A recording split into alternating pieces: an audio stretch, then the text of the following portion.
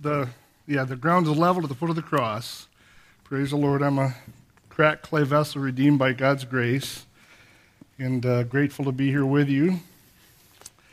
I understand the challenges and opportunities that go with being between pastors. It's not a bum deal. It's God's providence. We embrace His providence and try to be faithful in the midst of that, and try to have a God focus and be encouraged in His goodness. I can tell you from both experience and the Bible that there are times that the script being written isn't one we would care for. But you know what?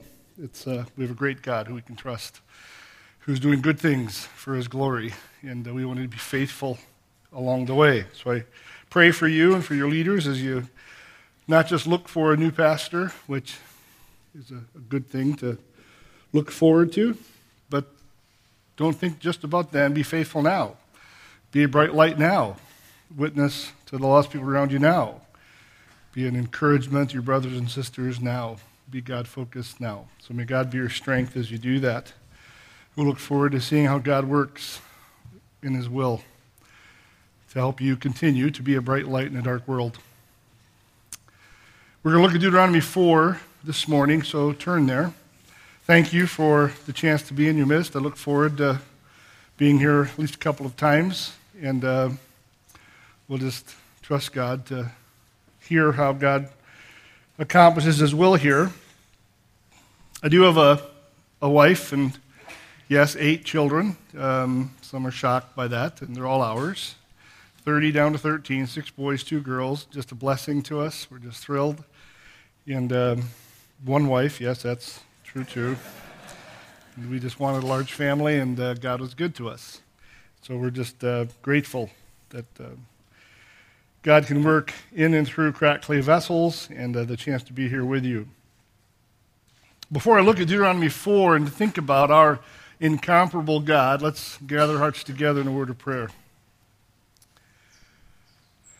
We do thank you, Lord, that you are indeed the absolutely incomparable, unparalleled God of the universe. You are great and marvelous, majestic and holy. And yet the mystifying thing is that as the great God of the universe, you set your love on us. And you sent your Son to live a absolutely unparalleled sinless life, and then dying a horrific and agonizing death to provide us with the redemption we so desperately need and have no hope for in ourselves. And we thank you that Jesus broke the bars of death and went to your right hand and accomplished that redemption for us. And for those here who enjoy that salvation, their lives have been transformed by the gospel, I pray that it would be our encouragement each day, motivating us to live in a way that shows the world your greatness, your love, your mercy, to see them drawn to the gospel. I do pray that you would help us in your word today to be encouraged by your greatness and all that you do. I pray that we would be motivated to live loyal lives because of who you are and all that you do.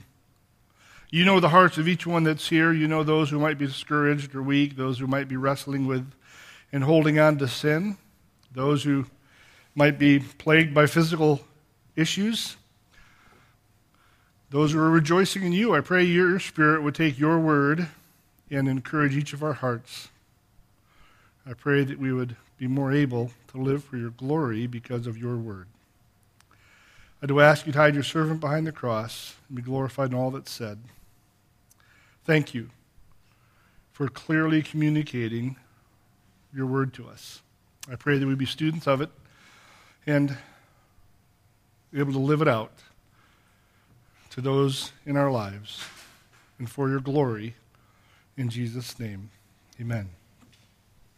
What are those things that impress us most? What are those things that grab our attention? For some of you, it might be sports, a long drive down the fairway. It could be maybe, Super Bowl, some play last week. Some of you who are 49ers fans are still aching over that last would-be touchdown pass. It didn't happen, and are still angry with the refs for not calling the interference. So, it could be the outdoors, a beautiful scenery that just is awe-inspiring, maybe some musical rendition. The point is there are various things in life that kind of catch our attention, that are meaningful to us. But I wonder, in all those areas, whatever it is that catches your attention, how long-lasting is the impact of that sports event, that beautiful vista, that musical number, that rendition? For the most part, those things that we find really interesting, those things that are attracting to us, those things that are interesting, the impact fades as time goes by. And I wonder, as I think about chapter 4 of Deuteronomy, what is it, or better, who is it that should make an eternal impact on your and my life? What is it, or who is it that should grab our attention and hold it with life-transforming effect? You see, I'm asking maybe a question this way. What is it, or who is it that should drive my thinking about career, ambition, my ultimate goals? Where should those definitions come from? What is it, or who is it that should serve as the basis for and the satisfaction of my deepest hungers and thirsts? I can tell you the world defines it in absolutely horrific ways. In Deuteronomy 4, among other passages, would tell us through Moses that our great and powerful God, the God who is without comparison, the God who is absolutely incomparable, should provide the ultimate direction and shape for our lives. A life that's transformed by God can carry out long-term and effective, God-honoring living and God-pleasing ministry. You see, a life that is transformed by a growing understanding of who God is a life that can impact a world by living for God's glory. Now, you might think sometimes, we're a small body. We can only do so much. But let me encourage you that a life lived for God's glory has an impact that has eternal potential consequences. It's not an insignificant thing. And so as you think about Deuteronomy 4, the key idea is that as we consider our God's greatness, who our God is and what he does, his character and his activity, should transform us into followers who effectively demonstrate God's character to the world around us. They should result in a life that's transformed by his name. And again, that kind of life can manifest Christ's character, can be Christ-like in a consistent way. By growing an understanding of God's greatness and mercy and grace, we can live in light of that God. We can be better Christians, better husbands and wives, better sons and daughters, more God-pleasing employees, employers, and the list could go on and on. The point is as we have our lives transformed by giving attention to the greatness of God, we're more able to do what God has called us to do. Now, you and I can think about what God has given us to do as a list of requirements and be staggered by that list. Whoa, we're called to do all of that? I'm not really able to do it. Well, you're right. You aren't, and neither am I. But there's a God in heaven, the great God of the universe, who longs to enable us to do that. And part of the way he does that, in addition to the giving of the Spirit, to enable us to live for his glory, is he wants us to have a God focus. And as our hearts are enraptured by his greatness and incomparability, we're motivated to live in a way that pleases his name toward those he's put into our lives. So we're going to see that in Deuteronomy 4. And just to set the stage for the message in the book, think back with me to the history of Israel, where God's people are a collection of racially related, ethnically related individuals in Egypt. They haven't welded into a nation yet. They're a people. And God raises up Moses through some unique circumstances, who is called by God to lead his people out of the land of Egypt. And he goes to the Pharaoh and he says to the Pharaoh, let the people of Yahweh, the people of the Lord of Israel, go. And Pharaoh asks that fateful question, who's he? The Lord. I mean, I've heard of this God and that God, and they're part of our thought process. But who is Yahweh that should I be compelled to let all these slaves go? Well, the Lord proceeded to introduce himself to the Pharaoh, right? Called 10 plagues. He introduced himself to the Pharaoh in Egypt by demonstrating himself as the all-powerful God of the universe in absolute control of every area of life. But in that introduction of himself to the Pharaoh, he was also introducing himself to the people of Israel. This is the God who brings to pass his promise. This is the God who can do all he says. This is the God who is not bound by normal limitations. No, this is the God who has no just little area of turf. This is the God who is absolutely supreme and absolutely unparalleled. And this is the God who deserves your obedience and your love and your trust. This is the God you need to make big to the world. And so the Pharaoh, with Egypt kind of smoking and rubble strewn, lets God's people go, and they come to the Red Sea and cross it in glorious fashion. They cross it in a way that is absolutely astounding, crunching the Egyptian army behind them. And then they march down the Sinai Peninsula, where God provides for their food and drink in a miraculous way. And they come to a place called Mount Sinai, where God is going to give them his instructions, his expectations, his law. And they spend about a year there. And as Moses goes up on Mount Sinai, and the Lord writes in those stone tablets the 10 Commandments, and the Lord gives Moses the rest of the law that Moses writes down, something important is happening, and we'll come back to this. The Lord is not just dumping on his people a disparate collection of kind of difficult rules to keep. He's trying to make their lives miserable. No, he's not giving them ways of going to heaven. No, he wants them to understand in a tangible way how they can live in a way that makes God big. How they can live in a way that shows the world what God is like. And so he gives them the law, and they spend the next several months kind of doing the things they need to do to get their nation's lives in order, building a tabernacle and making all the arrangements. And then they head off toward the promised land to go to Kadesh Barnea at the southern end of the land of promise and send those 12 spies in, and 10 came back with a bad report. 2 said, God can do this. And the 10 who had a bad report said, oh, we're grasshoppers in the sight of the Canaanites. They have walls that reach up to heaven. We can't do this. And 2 said, Joshua and Caleb, let's go for it. God will enable us. But the people listened to the 10, and they said, we can't do this. We're not going to go. And God, longer story here, and God severely judged them for the rebellion and banished them to wander the wilderness for almost 40 years.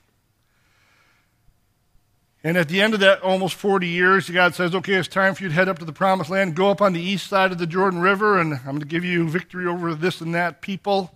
And when Moses writes the book of Deuteronomy, God's people are camped at the brink of the promised land.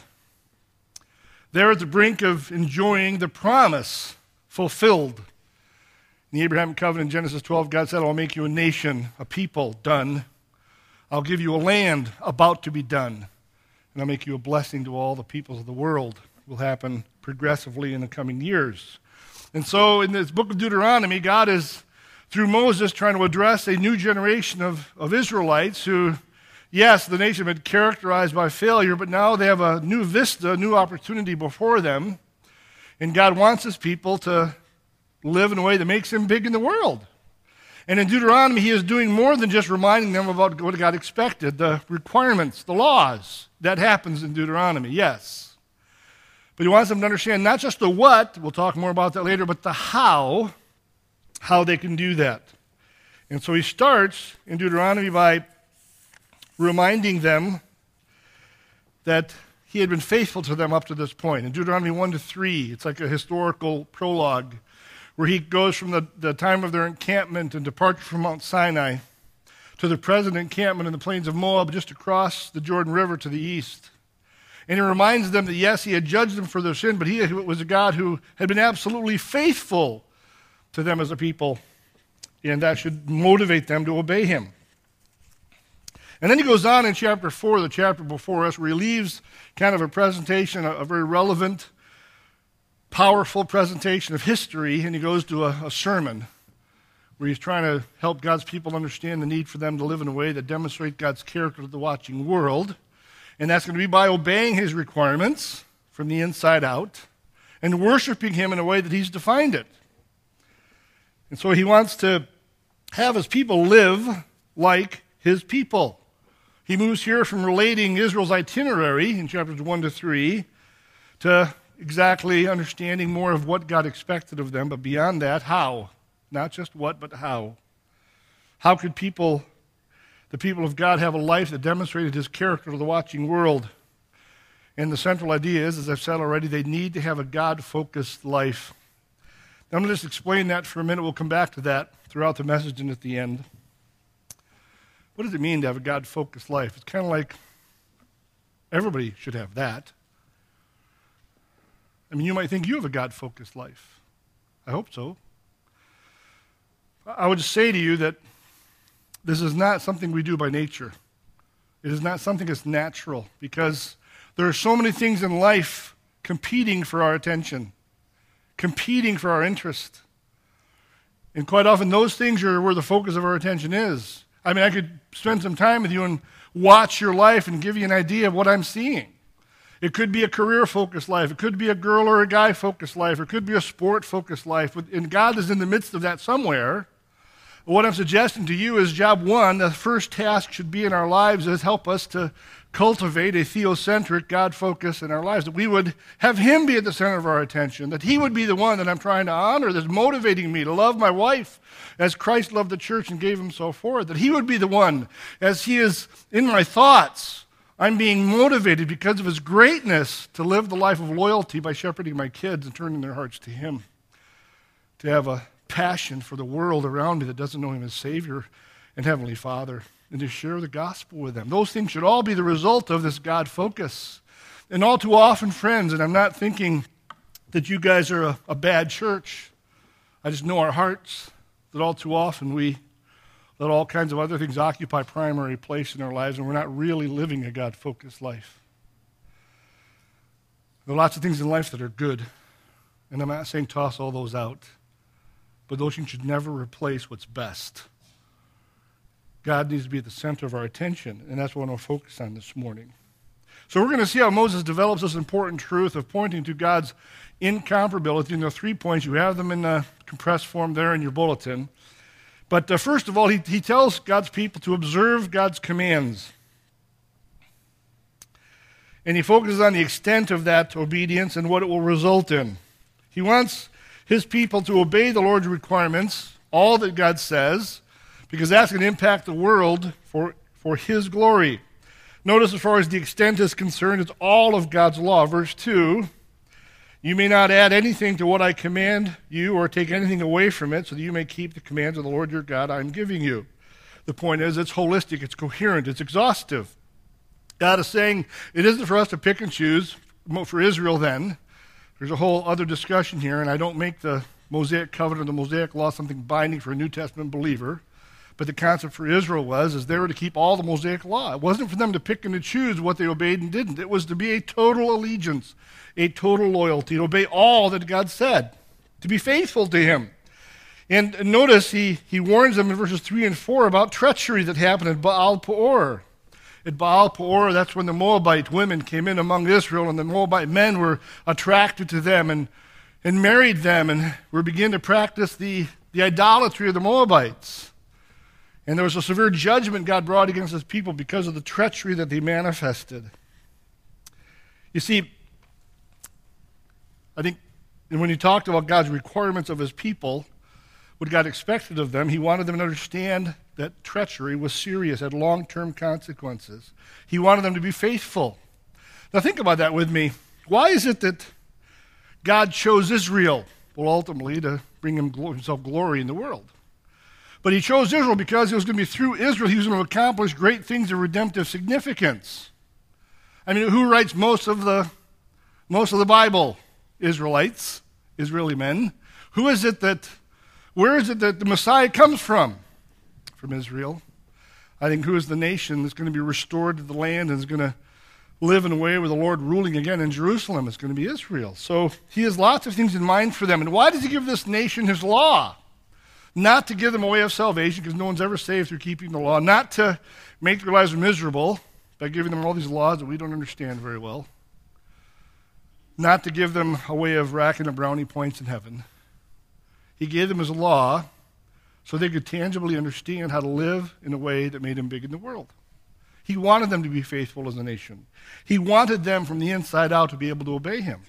He wanted them to be a holy nation. And we'll see this more in a moment, but remember when he says, be holy as I am holy, it's not for their benefit, it's for his glory. He wants them to live in a way that shows the world what he's like. And I want you to understand here, we'll come back to this, that in giving them his law, sometimes when we think about the Mosaic law, we're missing something really important. And quite often I'd prefer to call the Mosaic covenant he established with them. Why is that? Because the covenant carries with it the idea of a relationship. When you get married, it's like, some people liken it to a covenant relationship, in that there's a relationship there. There's a commitment on both sides that involves a relationship. When the Lord gives his law to his people, he is kind of making it a more concrete, this relationship he had initiated with the descendants of Abraham. And he has expectations. I mean, he is their suzerain, their Lord. He is the controller, the sovereign. And they're his vassals, his servants. And it's in the context of that relationship they're to live their lives. Why am I saying that? Because sometimes, in the Old Testament in particular, but even sometimes in our lives today, we view disobedience, we view sin as something on the naughty list.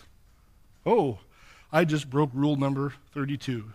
I just broke rule number 17. Okay, so I did something wrong. I checked something off on the bad list, and that's what sin is. No. Always, sin is a form of relational treachery. It's a kind of a violation of a relationship, whether it's something smaller or bigger, humanly speaking. You see, any sin has to be understood against the context of a relationship. When raising our kids, as they were growing up, we wanted them to understand that there was a relationship behind their responsibilities. So when let's say one child struck another child, and we had to punish them for that, it wasn't just, Chrysanthemums don't do that, and you're in big trouble because of this, so here goes. There was punishment, but we wanted them to understand that what they had done was they had a responsibility, because they professed Christ, they had a responsibility before God to demonstrate his character to that brother or that sister. And God expected this of them, and we did too. And so as this God-given responsibility to love their brother, their sister, and to treat them in a way that honored his name, what they had just done had violated that relationship. It wasn't just a sin that on a list of things that they hadn't done. This is number 27 of the Chrysanthemum no-no list. No, it was what it was is your task is to show the world what God is like, including your brother who you just hit. What kind of an image of God did you just give him? Not a very good one. You blew it. But it's a relational background. So what I want to see is, as Moses is telling God's people to obey all that God requires, it is obey all that God requires that is part of a relationship. It isn't just a set of rules. It isn't just a set of tasks. It is part of a relationship to which we need to be faithful. And sin is a violation of a treachery against that relationship. Okay, so that's the extent. Obey God's requirements, the extent, all of it, from the inside out as part of a relationship to the result. In verses 5 to 8, he says, "Look, I've taught you statutes and ordinances that the Lord my God has commanded me, so that you may follow them in the land you are entering to possess." And then in verse 6, if you carefully follow them, when they hear the nations around them, all the peoples, when they hear about all these statutes, they will say, "This great nation is indeed a wise and understanding people." This is going to be unparalleled living, something they hadn't seen before. Verse 7, Moses continues, "For what great nation is there that has a God near to the Lord our God is to us, whenever we call to him? And what great nation has righteous statutes and ordinances like this entire law I set before you today?" He wants them to realize that God has called them to live in a set-apart way before the nations of the world. The nearness of God to them, the uniqueness of his requirements of them, was to help them live in an unparalleled way, in a countercultural way, in a way that showed God's character to the watching world with vividness and clarity. And does this ultimately exalt Israel or God? Now, at first you might think people are saying, whoa, look at Israel. Look at how distinct they are. But that's not the ultimate point, is it? Think about Matthew 5:16 for an example. Let your light so shine before men that they may see your good works and pat you on the back. No. Let your light so shine before men that they may see your good works and glorify your Father who is in heaven. What God is calling his people to and obeying his word, his requirements, his expectations, is they would live in a way that made God big in the world. They would point others to his greatness. So first of all, he asks God's people to obey his requirements, and it involves all of God's expectations, and the result is an impact on the nations around them. In the middle section, the largest section, there's this attention to the dangers and consequences of different forms of idolatry. Now, I want you to hang with me here, because this is not as relevant to us as we normally think about life, but there's an important truth here. First of all, we have a reminder of God's revelation at Mount Sinai in verses 9 to 14. And he says here at the beginning, to show how important this is, only be on your guard and diligently watch yourselves. Give careful attention to this. And don't forget the things that you have seen, and so they don't slip from your mind as long as you live.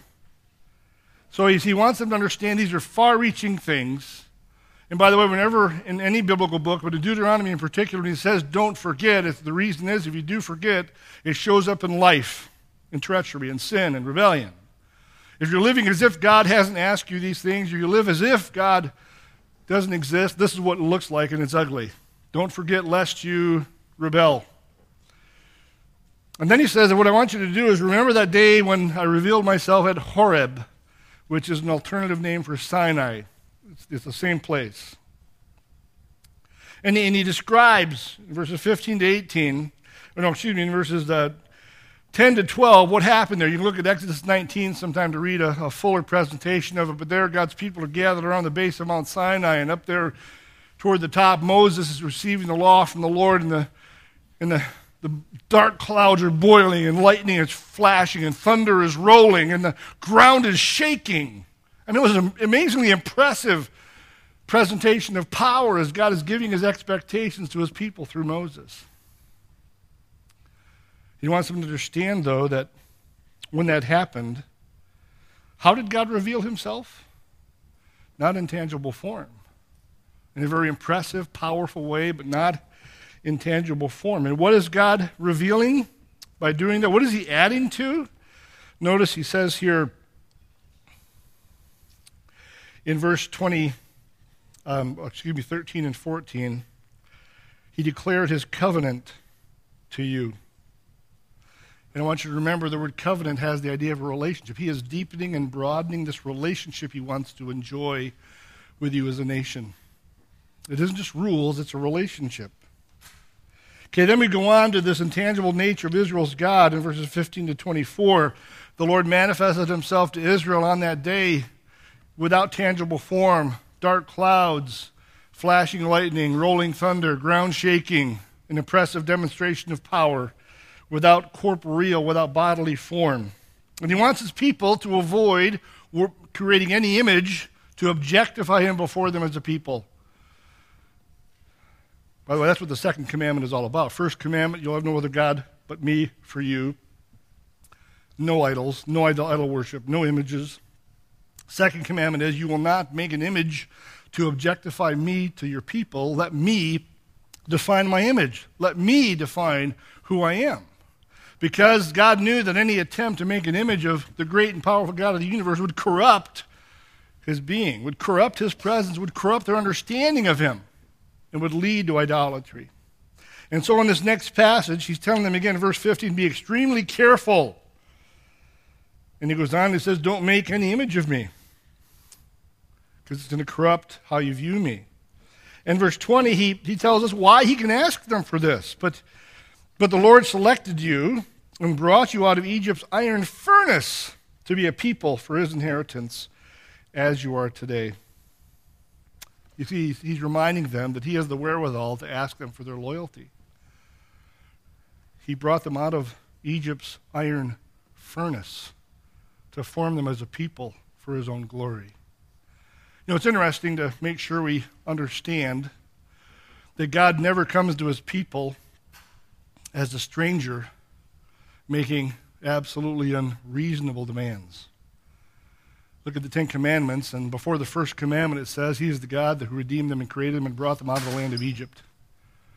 As the God who, in unparalleled fashion, demonstrated his absolute supremacy over all the elements of the world, and he brought his people out of the clutches of the powerful Egyptian empire and brought them across the Red Sea, he has demonstrated that he is worthy of their obedience and their allegiance. This relationship that he entered into with them and the way he's conducted himself with regard to that relationship gives him the ability to demand their obedience. And if they don't, they need to keep in mind verses 23 and 24, the motivation. Verse 24 in particular, for the Lord your God is a consuming fire, a jealous God. Now, when you and I think about jealousy, quite often we think of it negatively, because in human existence, jealousy often is a self-focused thing. That's my toy. He took my toy. I'm not happy about it. I'm jealous for my toy. It's a turf issue. They're walking into my turf. They're doing my stuff, and I'm jealous. But that's not what God is talking about here. The jealousy that God manifests perfectly always, that has a legitimate role in human lives at times, is in the context of a relationship where there's the correct expectation of faithfulness. My wife has a legitimate jealousy that I am focused on her and her alone. Same for me with regard to her. With God, because he's established this relationship with his people, and he's invested in that relationship in absolutely unparalleled ways, he is a God, as a jealous God, who will act if there's treachery. And God's people need to know that God deserves their absolute faithful obedience. Worship him in a way that he defines himself. And by the way, again, this is why idolatry is so bad for Israel. It's not just the violation of a rule like the first commandment, which is bad, but it's relational treachery again. I mean, think about, for those of you who are married, think about how, copacetic or comfortable your wife would be, and you came home and said, hey, I decided to take a mistress. Yeah, I can just see some things happen. Black eyes, bodies hurled through windows, clothes tossed out in the road, whatever. I mean, it wouldn't be a very popular thing. It wouldn't be a good thing. Idolatry is like that. It's treachery in the context of a relationship, and that's what God is trying to help people understand. When we allow someone else or something else to have priority in our life over God, that's idolatry. And for Israel, it could have been in the heart alone or actually bowing down to idols. And by the way, just for a minute, think with me how goofy, how stupid, how foolish that is when we do that. You know your life. You know where you're at in your heart. You know where God fits into the priorities of your life. And you know those things that maybe are higher on the list for you. Those things that get in the way of or prevent you from really pursuing the Lord and being loyal to him. How valuable are those things? I mean, when you think about the things we pursue in life, they get in the way of our absolute pursuit of God as the great God of the universe. We compare them, and here we take something or someone eternal in duration, and we replace him with something fleeting in duration. We take someone who is infinite in value, and we replace him with something without ultimate value, dust and ashes. We take someone who is absolutely majestic and beautiful in every way and push him out for the sake of something that's really ugly and disgusting in comparison. And it makes no sense. And God is saying to his people through Moses, worship me as I've defined myself. I deserve that kind of obedience because of the kind of a God he is. and let me define my image, he says. And then he kind of drops the hammer in verses 25 to 31 where he tells them this is going to be trouble if you don't listen. He says, in verse 25, if you act corruptly, if you don't do what I've demanded of you, if you commit treachery, verses 26 to 28 give the consequences. You'll perish from the land. You'll not live long. You'll be scattered around the nations. You'll be small in number, and you'll have the chance to worship those dead idols you want to worship. So if in future generations Israel violates this divine expectation of faithful worship, well, the curses of the covenant that Deuteronomy 28 talks about will become operative. It just is, again, mind-boggling to me when you think about what Israel did, and this eventually happened to the nation. In the Abrahamic covenant, when God entered into this relationship with the descendants of Abraham, he offered them what? A land. And he's bringing this to pass here in Deuteronomy Joshua. Offer them a land. He says the consequences are you're going to be evicted from the land if you don't obey. He offered to make them a nation, a great people. And then the consequences of their covenant treachery would be to have a drastically reduced population, small in number, scattered among the nations. He offers them at various points, especially in Deuteronomy, long life and abundance. And the consequences of this refusal to pursue the Lord and worship him in a way that he is honored results in short life and minimal blessing. Here's the good news, though. That's the threat. God, it's a promise, not an empty threat. It's a promise, but a threat that has meaning to it. God says if you act corruptly, it's going to be the reversal of the blessings I've offered to give you. Here's the good news, though. Verses 29 to 31. In that land, if you realize the darkness of your heart and the depth of your sin, and you repent of what you have done, I'll bring you back. Praise God, the end of the story is never intended to be just judgment. There's always restoration that God wants to accomplish. And the end of the story today for Israel is not judgment in my mind. The future is bright for God's people in God's time in a millennium. All right, so observe God's command, the first 8 verses, talking about the extent and result of that obedience. Second major point talks about the dangers and the consequences of idolatry or worshiping God in a way that doesn't honor his name. And then the chapter ends with, again, where it started, observe God's commands, but this time it looks at the issue of motivation in verses 32 to 40. And this is kind of the climax of the chapter.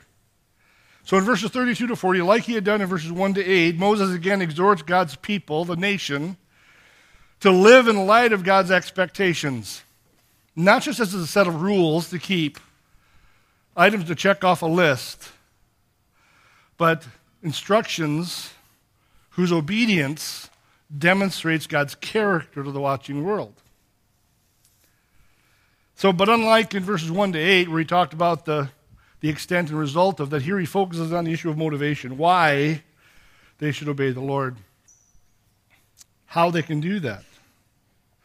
And we're going to see here in these verses that in light of the Lord's many loving actions in their behalf, in light of who he is, unparalleled character, and what he does, intervening in their lives in so many ways, God's people should gladly affirm his absolute uniqueness and happily obey his commands to represent God's character before the watching world.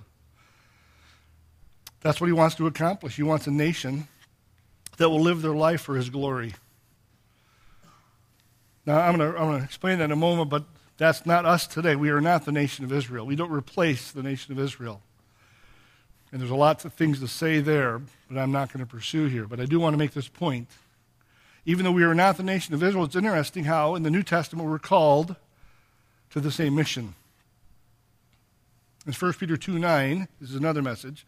1 Peter 2:9, in that passage, Peter is asking the question, who are we? And his answer is, we are the people of God. And he says to answer that question in a more full way, he says in verse 9, you are a chosen generation, a royal priesthood, a holy nation, a people of his own possession, drawing on Exodus 19:5 and 6, and Isaiah 48, the end of the chapter. And what's the purpose of that identity? That's who we are as part of the church, as those who are believers, chosen generation, holy nation, royal priesthood, people of his own possession. Why? For what? That you and I should show forth the praises, the moral excellencies of the one who called us out of darkness into his marvelous light, to make him big in the world. So even though we're not Israel as a nation, there are differences between us, and the Mosaic covenant isn't what God requires us to obey today. We have the same mission, to make him big in the world, to glorify him. And all the expectations that are found in the New Testament and the Old Testament that have value for us are not just items on a list.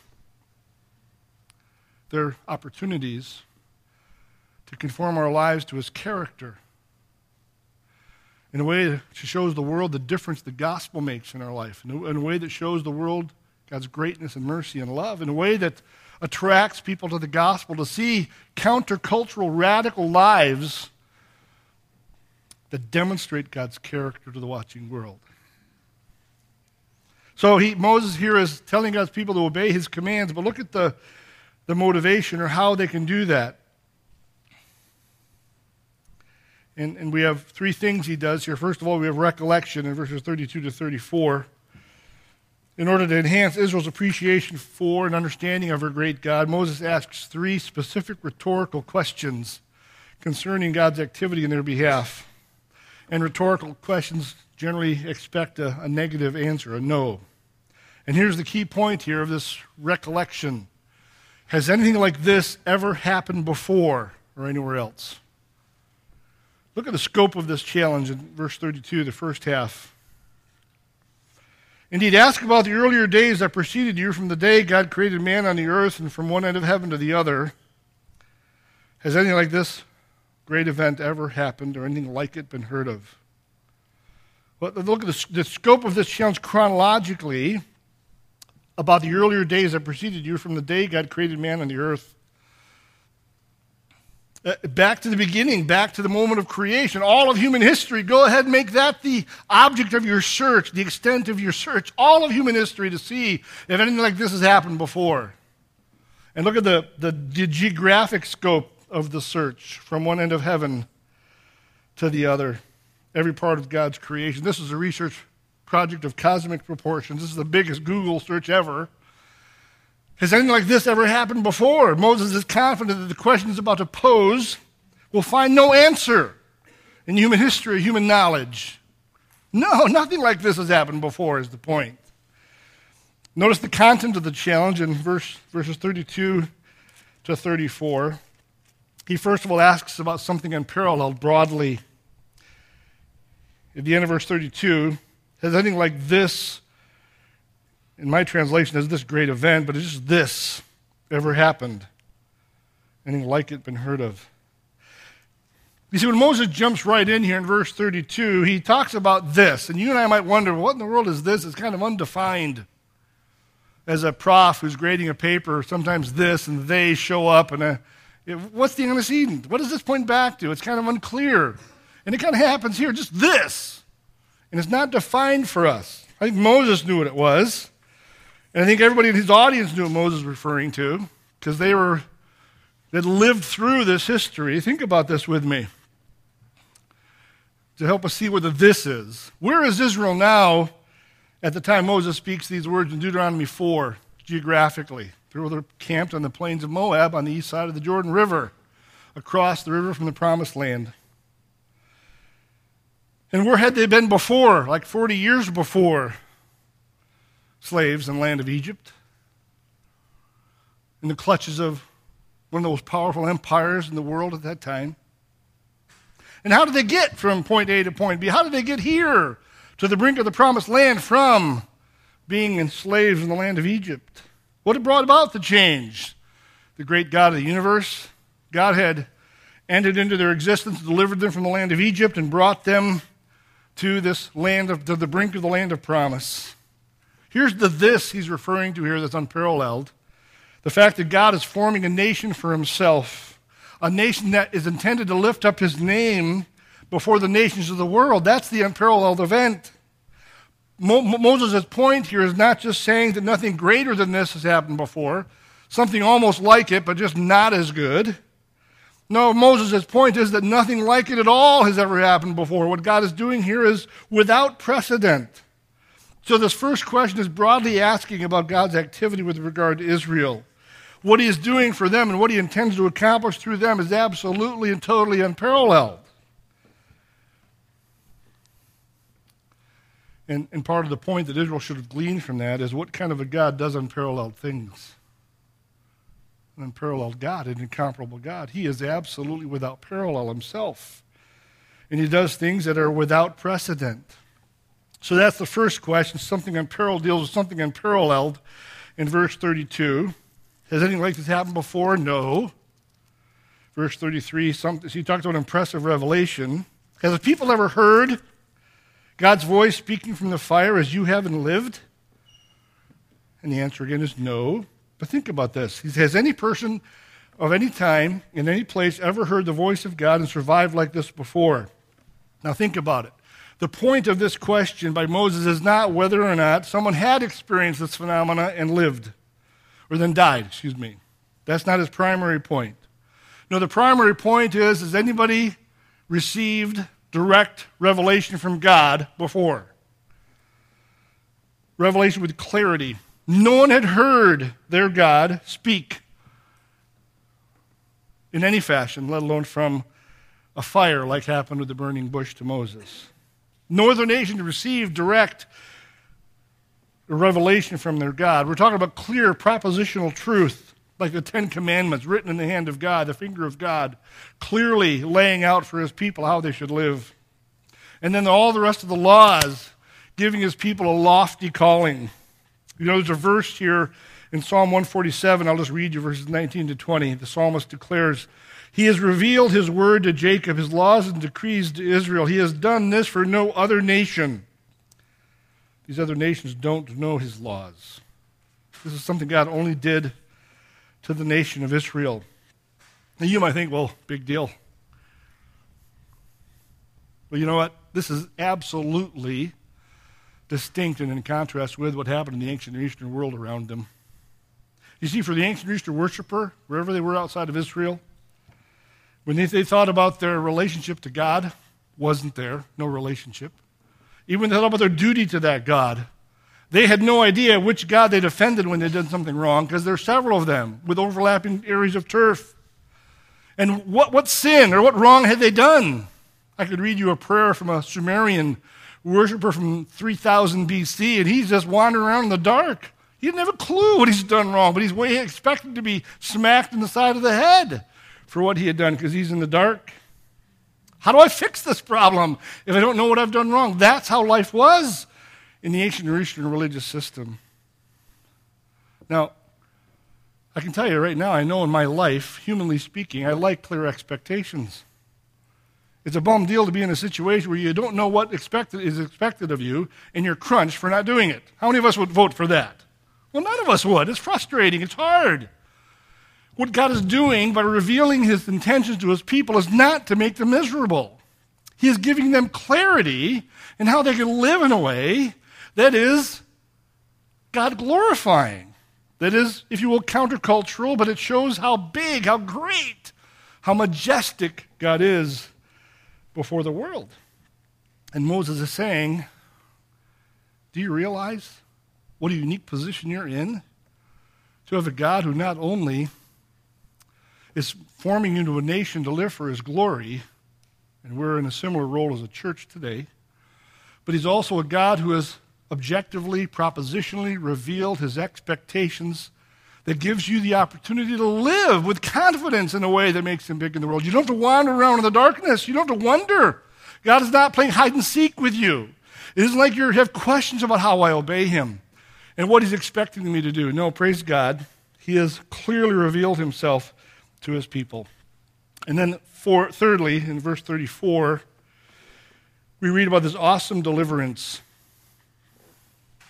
Or has God ever attempted to go and take a nation as his own out of another nation? Think back to God redeeming his people out of the land of Egypt. Or has God ever attempted to go and take a nation as his own out of another nation by trials, signs, wonders, and war, by a strong hand and an outstretched arm, by great terrors, as the Lord your God did for you in Egypt before your eyes? Has this ever happened before? Absolutely not. Now, on the one hand, as you read religious literature from the ancient Near East, there are mythic tales about God's interventions on behalf of their people. They're vague and indistinct. None of these epics can compare to God's act revealed to us in the book of Exodus and described here in Deuteronomy 4. None of them can compare to God's act of delivering a disorganized, dispirited, militarily inexperienced horde of slaves from the dominion of the mightiest power on earth. Boy, that doesn't make a whole lot of sense, does it? How did God do that? He's a God who does unparalleled things. And this is an absolutely unparalleled event. Has anything like this happened before, Moses is asking? And the answer is no, never. What God did in and through the events of the Exodus and in giving his law at Mount Sinai was absolutely unprecedented and unparalleled. God had not done any such thing anywhere else at any other time for any other people. Wow. That's an amazing God who did those great things on behalf of his people. And what should they learn from that? That's the recollection. Look at the reflection, verses 35 to 38, after reminding God's children of God's people of God's awesome deeds on their behalf that were unparalleled. The what? He directs their attention to the reason behind the Lord's actions, the why. In verse 35 in particular, we come across the goal of the Lord's actions. Verse 35, he says, "You were shown these things so that you would know that the Lord is God, and there is no other besides him." Moses gives the rationale behind these marvelous acts of God. What God had done for Israel did not involve random or incidental acts without any intention. No, God had performed these great deeds for an important reason. The powerful point of verses 32 to 34 is not simply that God is one, a belief in monotheism as important as that is in a polytheistic world. No. Instead, Moses proclaims that the Lord, Yahweh, the God of Israel, is the exclusive, one and only God, unparalleled God, incomparable God. And Moses points out that the Lord acted in Israel's behalf in this miraculous way so they could know by experience that the Lord is indeed God, in fact, the only true God. He is the only God for them. He is the exclusive God. These mighty acts in human history clearly demonstrated that God was absolutely unique. He was a God who was incomparable. There was no God like him. Now think about it. Moses is calling God's people to obey all of God's requirements. But he wants them to understand there's a motivation for that. And the motivation comes from a clear understanding of the unparalleled God they serve, who does unparalleled things. And as they celebrate those unique actions and interventions of God in their lives,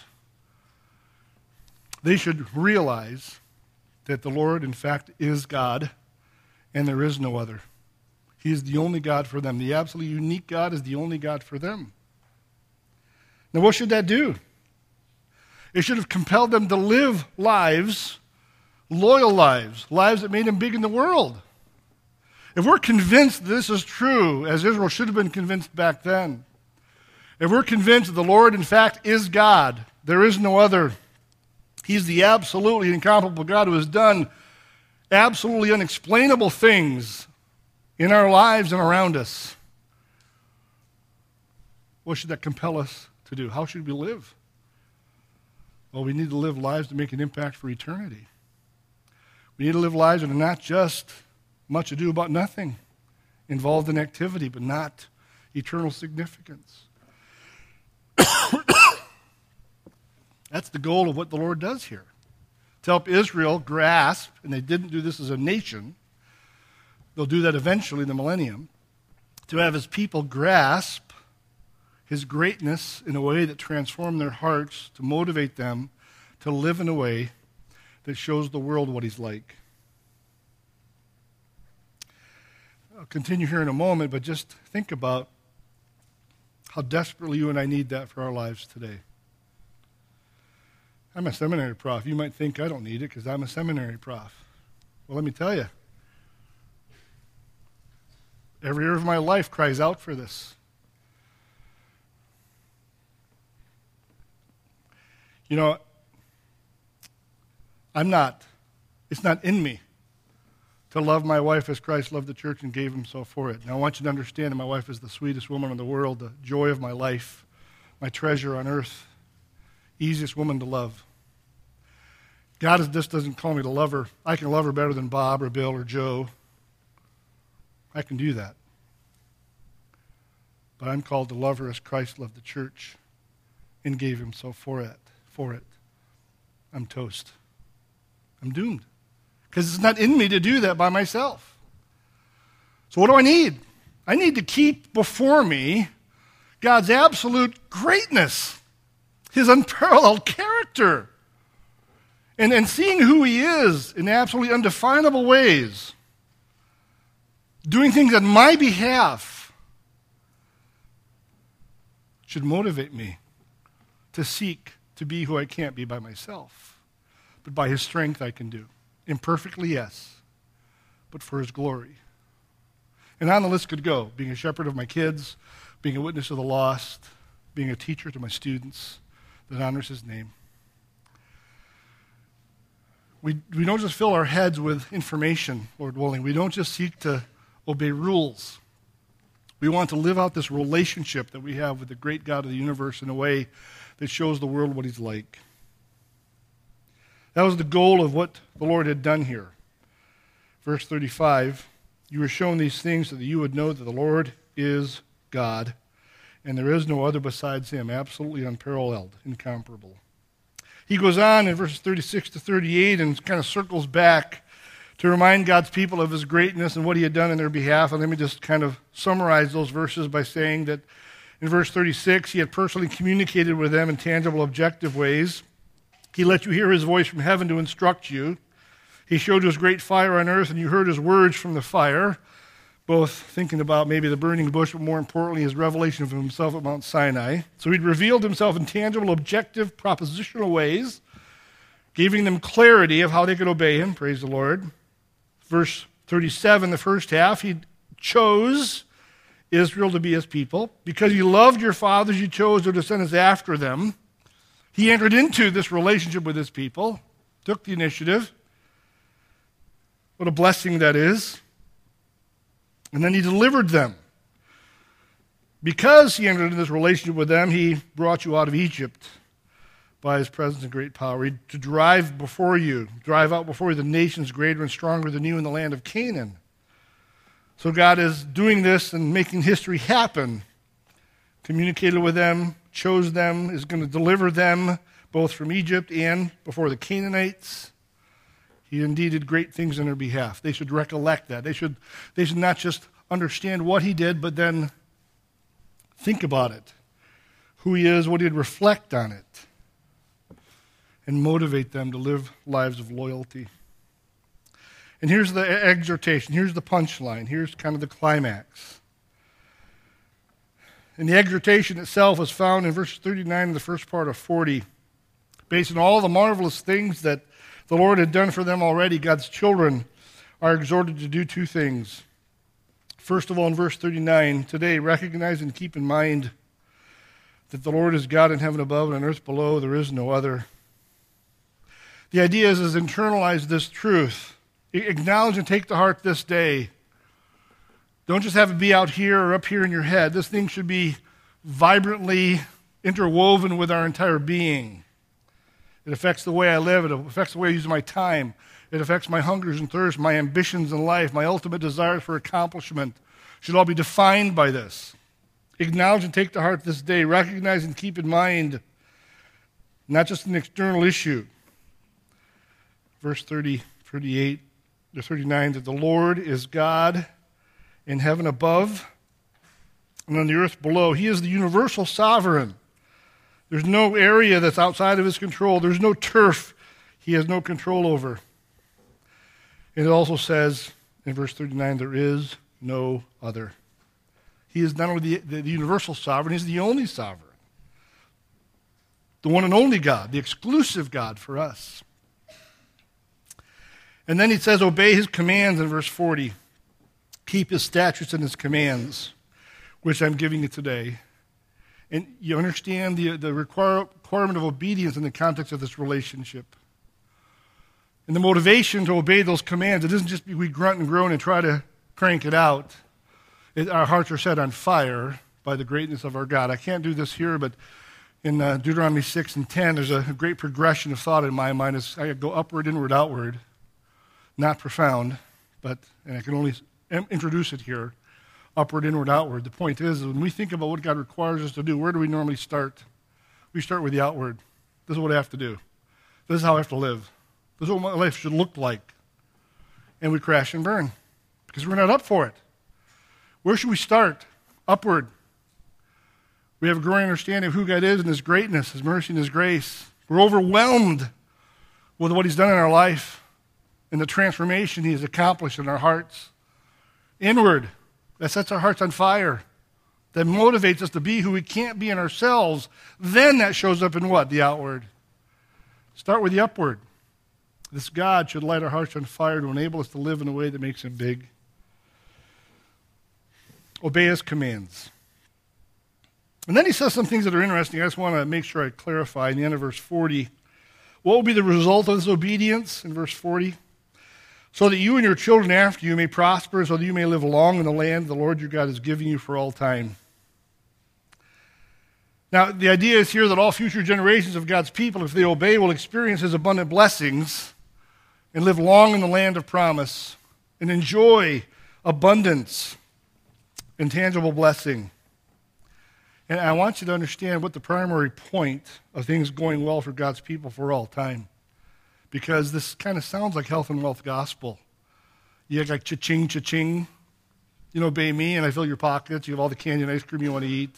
Or whatever. You know, life is good, no problems, no warts, no pimples, no flat tires, no leaky roofs. Is God saying to Israel, if you do what I ask, I'll make your life very nice for all time? And much could be said here, but let me be brief, because this is misunderstood in that realm of the world where they preach that God is obligated to do things for you if you kind of do what he asks. On the one hand, I want to agree that under the Mosaic covenant, which is what Deuteronomy 4 is in the context of, under the Mosaic covenant, the nation of Israel was given a choice. And disobedience to God's requirements did result in the tangible eviction from the land of promise and the experience of covenant curse. Tangible, material impact. And the nation of Israel, in the context of the Mosaic covenant, if they obeyed the Lord and lived out this loyalty, would enjoy long tenure in the land of promise, an abundance in that land that was God-given. Harvest would be abundant and flocks and herds would grow. That was true according to the Mosaic covenant. But I want to make sure we understand that promise in the Mosaic covenant against a larger theological backdrop. Was that the end of the story? Was that the ultimate goal that God had in mind for his people? I would say no. This is the immediate goal. God said, obey me and you'll be blessed. Disobey me, you'll be cursed. That is how the Mosaic covenant operated, because in the Mosaic covenant, where were God's people? They were in a turf and a land demarcated, set out by God to be the holy land. He gave them the land for a reason, not just to be able to sit back and be fanned and eat grapes, not just to have abundance. No, that was a means to an end. What was the ultimate goal? Well, we haven't looked at it here, but in Exodus 19:4 and 6, he says, if you will hear my voice and obey my covenant, you'll be unto me a kingdom of priests, a special possession, and a holy nation. Not in that order. And the point is you'll be able to represent me before the watching world. I said that was the same calling we had as the church. Chosen generation, royal priesthood, holy nation, people of his own possession. Why? That you should show forth the moral excellencies, the praises of him who called you out of darkness into his marvelous light. I want you to understand what he promises here that would be the result of their obedience is not the ultimate goal, it's a means to an end. What does he have in mind here? He wants his people to obey him and enjoy land, enjoy life in the promised land, in the covenant land, as a means of making him big in the world. So this land he's talking about and these tangible blessings he's offering to give them are not the ultimate goal in their lives. This provides them a platform on which they can live their lives for his glory, to make him big in the world. Now that doesn't happen very well in history, in Old Testament. That is going to happen in the millennium when the Lord reestablishes his people in the land and Jesus rules from Jerusalem. And they'll be able to, more effectively as a nation, live in a way that's unparalleled before the world at the time. Now, what I want you to see here, in a similar way, that's what our lives involve too. We're not in the promised land. Real estate doesn't have the same significance. And so this idea of my obedience is going to create or occasion tangible material blessings is not what I'm saying. What I'm saying is the same principle is this, that whatever we have, how much or how little we have, is God's provision for us of a platform on which to live our lives for his glory. Whatever we have in this world is not meant to spend on ourselves alone. It's meant to be a tool, a platform on which to conduct our lives to direct the people around us attention to the greatness of our God, to make him big in the world, to live our lives for his glory. In Deuteronomy 4, Moses directs the attention of Israel and us to our great God and what he expects of his people. And again, his burden here in Deuteronomy 4 is not simply that his people would know what God expected, the requirements, but how they could live that life for his glory. He wanted his people to be transformed by their understanding of and appreciation of his uniqueness, his incomparability. And to me, here's a three-part sequence that Moses presents in Deuteronomy 4. He points to past divine action that reveals God's character. And understanding past divine action leads to present theology, understanding who God is. We look at past divine action and we learn about who God is. But it doesn't end there. As much as I enjoy theology, past divine action that leads to present theology should always issue forth in world-impacting living, in practical living. And Lord willing, we'll revel in who God is and what God does. We'll think about those passages that celebrate his greatness and understand who God is, have good theology. But the end goal in mind is to make him big in the world, to live out what we believe about this great God of the universe in a way that shows the world his greatness. So Lord willing, as we revel in his greatness and his power, may our lives be changed in the coming days. May our growing understanding of our incomparable God make us more able to demonstrate his glory to the watching world, to live eternally significant lives, to make him big, to be a bright light in a desperately needy world. May God help us to do that. Let's pray. Thank you, Lord, for this day and for your word and the clarity of it. I thank you, Lord, that you are absolutely incomparable. There is no one like you. And because not only are you great, but you do great and unparalleled things, I do pray that you would help us as your people to celebrate those truths, to revel in them, to remind ourselves of your greatness and be motivated to be who we are not able to be in ourselves, to be those who make you big in the world. I pray that you would make us more able to be bright lights in a dark world.